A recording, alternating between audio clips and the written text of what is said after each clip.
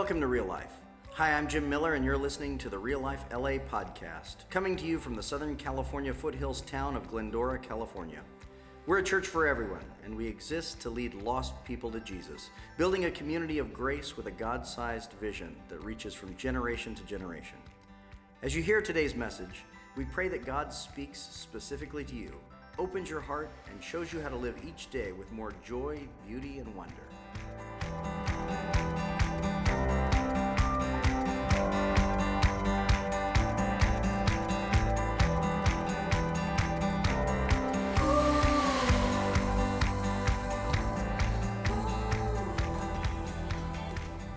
Well, hello, Real Life Church. It's Pastor Jim. It's good to be with you again today. Happy Father's Day to all of you dads out there. It's a good season in the life of our church. Something cool happened to me last Sunday at church.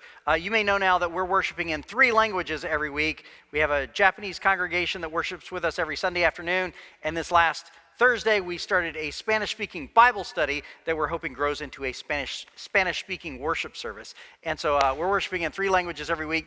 Last Sunday, I walked into the back of the Japanese congregation while they were having their church service, and as fate would have it, I walked in right when Pastor Yuichiro said, we used to not have a building, but now we have a building.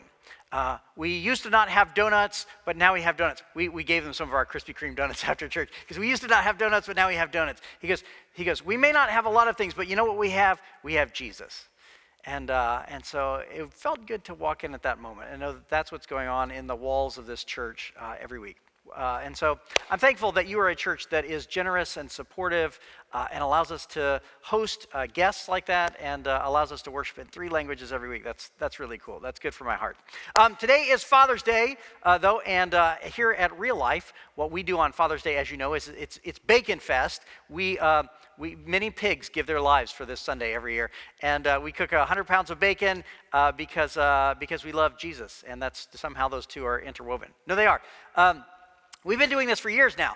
We celebrate Father's Day with bacon. Our hope is that one day people think of bacon and Father's Day the way we think of Thanksgiving and turkey, and it's starting to spread. We've had associate pastors go out from our congregation to become senior pastors, and they've started Bacon Fest on Father's Day at their churches. We've had guest musicians who've gone back to their home churches and told their pastors about Bacon Fest, and so we're hoping this is just contagious, and we're evangelists in a way, is what I'm saying. We're hoping this spreads all over the world, because Jesus said you should pray, your will be done on earth as it is in heaven, and I'm pretty sure heaven smells like bacon, so we're just starting the process here. There is actually a deep theology to bacon.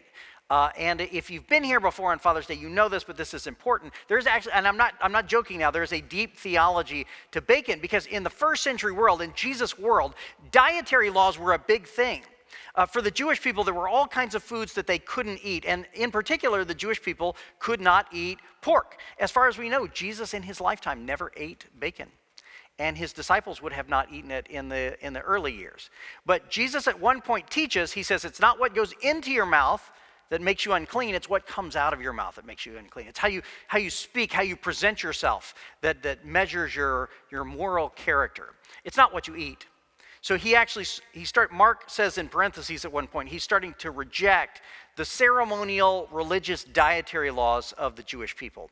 And then when the Apostle Paul went around preaching the gospel, this was a hot social issue of the day, the way we debate hot social issues today, because in the Greek and Roman marketplaces, meat would be cooked and offered to idols. So if you went to the temple of Zeus or the temple of Apollo, you'd go and you'd offer meat to these gods. And the meat would then be sold in the marketplace.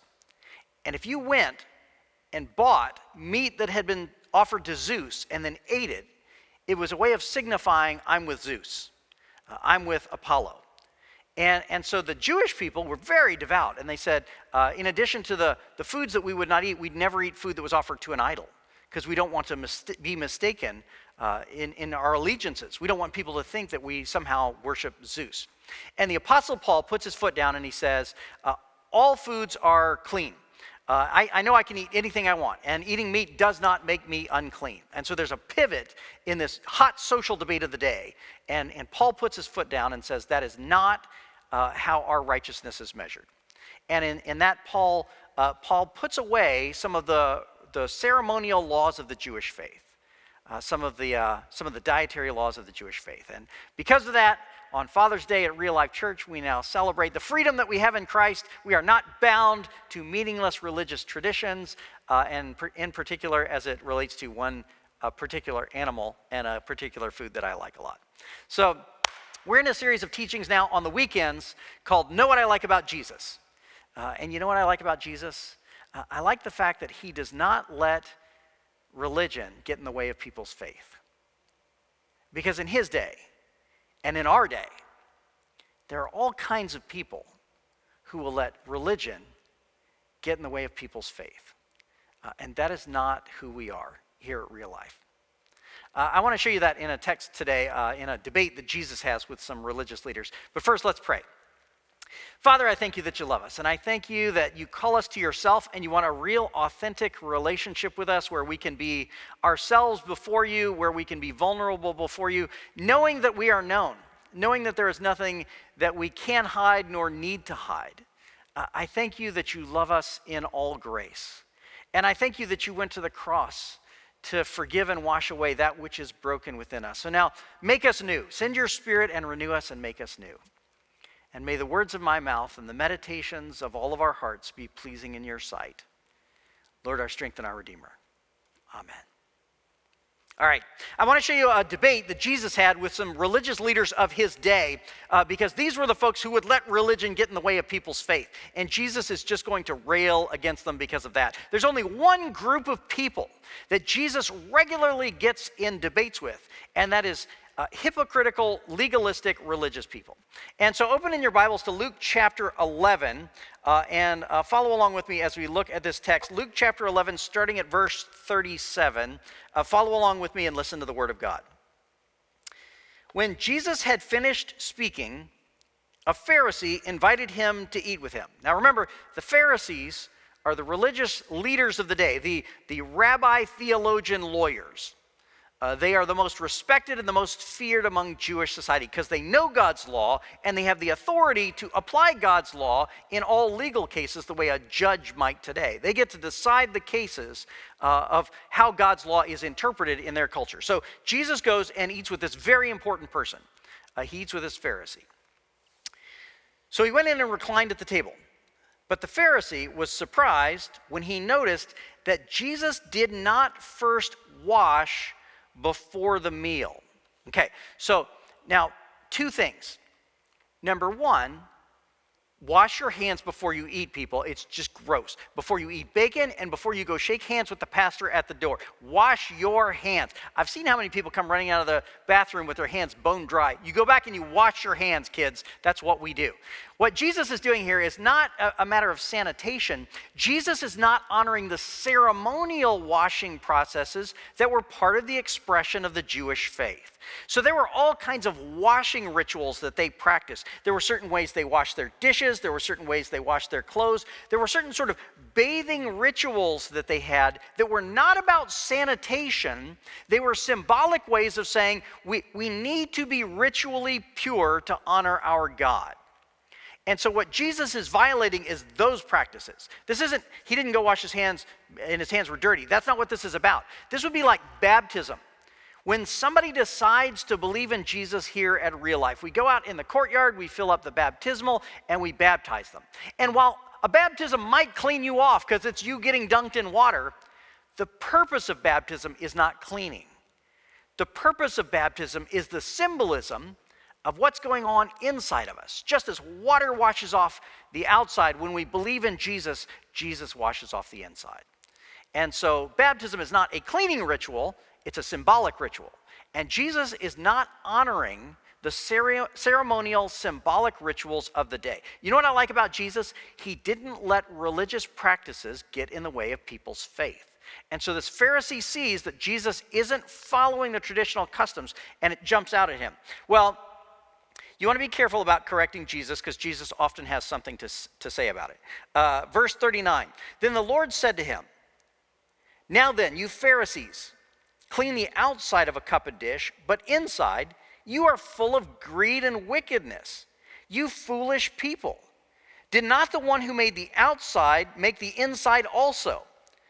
But now as for what is inside, be generous to the poor, and everything will be clean for you. The only group that Jesus gets in conflict with are not all the pagans and sinners around him. It's the self-righteous, legalistic, religious people, especially those who are hypocritical, who like to enforce laws on other people and find loopholes for themselves.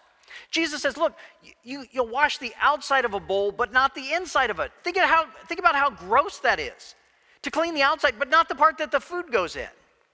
He says in the same way, you're happy putting on religious decorations on the outside so people see you and respect you, but on the inside, you're selfish, you're greedy. That's spiritually gross. Don't live that way. Don't clean up the outside so that people can see you and ignore what's on the inside. That's what matters to God. What constitutes a clean inside is caring for the poor. What does it mean to say that you believe in God and never know a poor person by name? What does it mean to follow Jesus and never feed anyone? Jesus says that's what this is about. When you love God and when you know how much God loves you, that ought to just ooze out of your pores, especially for those who are least among us. That ought to dominate your expression of faith. Not all the practices of the Pharisees. He goes on. Now Jesus is on a tear. Woe to you, Pharisees, because you give God 1/10 of your mint, rue, and all other kinds of garden herbs, but you neglect justice and the love of God. You should have practiced the latter without leaving the former undone. So here's Jesus' next charge against the Pharisees. You go out and you harvest your crops. You grow, mint and herbs and things like that, and you bring the first 10% of those to the temple. That was called tithing. That's what they did.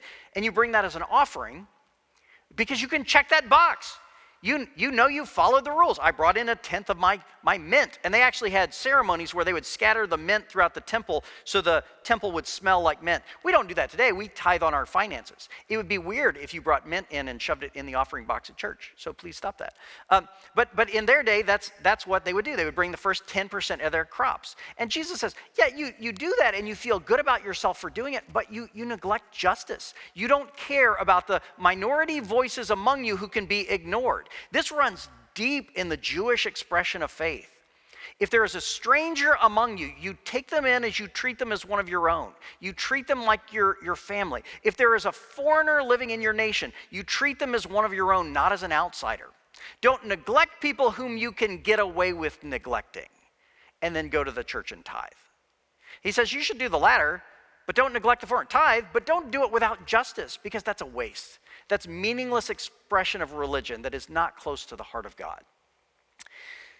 Woe to you, Pharisees, because you love the most important seats in the synagogues and the respectful greetings in the marketplace. The Pharisees are all about being recognized for who they are, and they like to march down to the front row and sit in front to be seen. I notice here at Real Life on the weekends, you guys are so humble and so saintly, you just leave the front pews empty every week. It doesn't matter how crowded the room gets, you will not sit in the front pews. And I respect you for your humility, or I'm concerned that for some reason you don't want to get near me, whichever, that's fine. Actually, at Real Life, the nicest pew is the one in the back because it's the one that's closest to the Krispy Kreme. But Jesus says, don't let faith be primarily an expression that draws attention to yourself. Faith isn't a matter of showing off your social status by saying, look at how good I am. That does nothing for you, and that does nothing for God. Woe to you, because you are like unmarked graves, which people walk over without knowing it. You're something that's clean on the outside and dead underneath. So Jesus is railing on them. Now they're going to try to get a word in edgewise. Verse 45, one of the experts in the law answered him, "Teacher, when you say these things, you insult us also." Okay, so now when the coach is railing on the team and telling them they didn't play all that well, don't stick up your hand and say, hey, coach, it sounds like you would say that I didn't play well either. Because, yeah, as a matter of fact, that's how that's going to go. Jesus replied, and you experts of the law, woe to you, because you load people down with burdens they can hardly carry, and you yourselves will not lift one finger to help them. You religious people love laws that you can enforce on other people while you go the easy route. Okay, now skip down to verse 52. This is the heart of the passage. This is what Jesus is after.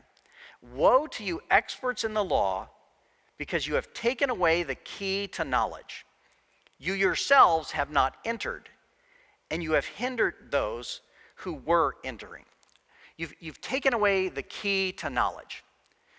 What Jesus is after here is that the Pharisees and the teachers of the law are making God's law so unappealing and unbearable that no one wants to get close to it. They themselves are not following it. They're leading greedy, self-indulgent lives.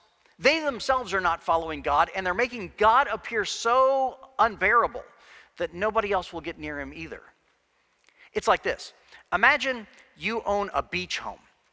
And you love the fact that you have this home on the beach, and you could go there and relax and enjoy the waves and get away from it all. But then you think to yourself, wait, if I go down there, I'm going to have to pack. I'm going to have to drive through LA traffic to get to the beach. I'm going to have to unpack and set up. I have to go to the grocery store to get groceries for my beach home. It's, and I get sand in my shoes and everything. It's a lot of work. I'm just not going to go. It's too much work to go to the beach house that I own. I'm not going to do it. And then you think, well, but I should probably use it and make some money, so I'm going to rent it out. And you think, well, but that's going to be a lot of work too. Because if I rent it out, I have to go make sure it's clean and ready. I have to stock the bathrooms and things, and then I'm going to have to go in afterwards and clean it out and spray the Febreze or whatever. I don't own a beach home. I don't know what you do. But get it ready and clean it up afterwards. And you think, that's going to be a lot of work too. I don't really want to do that. So I'm not going to rent it out either. And now you have a beach home that you will not use, and you don't rent out to anyone else. The Pharisees' beach home is a relationship with the Father. They will not get near it because they don't want the demands of it. They want to live self-important lives in which they hoard things for themselves. And the thought of letting someone else get near it bothers them too. So they present God and God's law in a way that is so miserable that no one else wants to get near him. What good does it do you to own a beach house that you won't use and you won't let anyone else use either? What good does it do you to stay away from the kingdom of heaven and make it seem so unappealing to people around you that they don't want to go there either? This is how the passage ends. When Jesus went outside, the Pharisees and the teachers of the law began to oppose him fiercely and to besiege him with questions, waiting to catch him in something he might say. The Pharisees were like a wasp nest on a tree branch that I threw rocks at when I was 8 years old, and you can only poke them so much before they try to sting you. You know what I like about Jesus? Jesus didn't let religious expression get in the way of people's faith. I talked to a guy just this last week, had lunch with him. We crossed paths somehow and decided we'd get together. I had never met him before, but we sat down to lunch to talk about life and such. And he told me ahead of time, he goes, you need to know, I'm spiritual, but I don't practice Christianity. Is that a big deal to you? And I said, Real Life is a church for people who don't go to church. And I look at Jesus and I think Jesus favored people who were outsiders, who were unaccepted by the religious majority around them. And he says, that really resonates with me. So we got together and we talked about life and this and that, but I brought up again, I said, so you said spiritual but not religious, right? Spiritual but you don't practice Christianity. Tell me about that. And we talked about that for a while. And you know the one question he had for me? He said, so now do you believe that if I don't believe in Jesus, I don't go to heaven in the end? Because you know what Christians are known for? Who we keep out. He didn't say, hey, you know what question I have? You guys care about the poor more than anybody else on earth. What is going on at church that you are so good about caring for the poor? That question never came out of his mouth. You know what he didn't say? He said, you guys love justice so much. I've never seen an organization that is so good at protecting people that other people are ignoring. We never got to that subject. You know what he asked? Am I out in your book? Because that's what Christians are known for.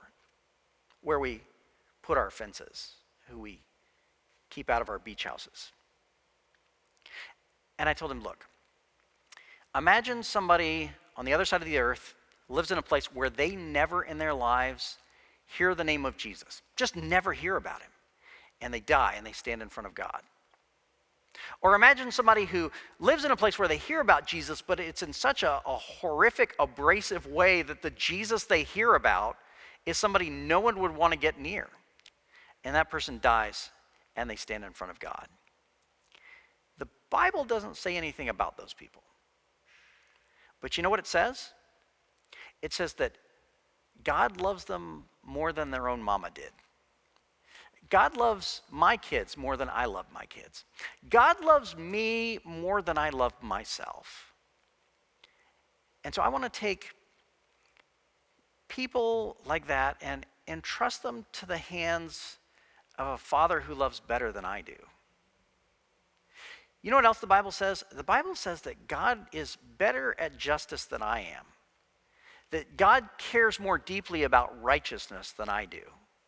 And that God's wisdom is deeper than the deepest Supreme Court justice. I want to take people like that and entrust them to the God who is more wise than I am. And that's the most I can say. And he said, that resonates with me. So pray for my friend. Pray that he would find Jesus. And pray that he would never practice Christianity the way he means practice Christianity. That he would never fall into mindless ritual and religion that has no real purpose for him. Because the truth is, if you're out there and you're saying, I'm spiritual but not religious, it might be the case that I would reject exactly the Christianity that you have rejected. But I think you need to embrace the Jesus that I've embraced. You know what I like about Jesus? He didn't let religion stand in the way of people's faith. Jesus, in his ministry, constantly conflicted with one group of people, and it was the Pharisees. It was the religious teachers of the day who used their religious doctrines to make other people miserable while they themselves were hypocrites. It's astonishing to me that someone who spent his ministry doing that has created a movement that is now so full of Pharisees. How did we get there? The lead singer of U2, Bono, once said that, he said, Christians are hard to tolerate. I don't know how Jesus does it, which is sort of double-edged, right? The followers of Jesus, Jesus actually has to put up with. Jesus has to tolerate the followers of Jesus. But he does tolerate us, right? This passage begins with Jesus going to dine with a Pharisee, which is a way of identifying with him, a way of saying, you're one of mine. I'm with you. Jesus' longing is not to condemn the Pharisees. Jesus' longing is to save the Pharisees.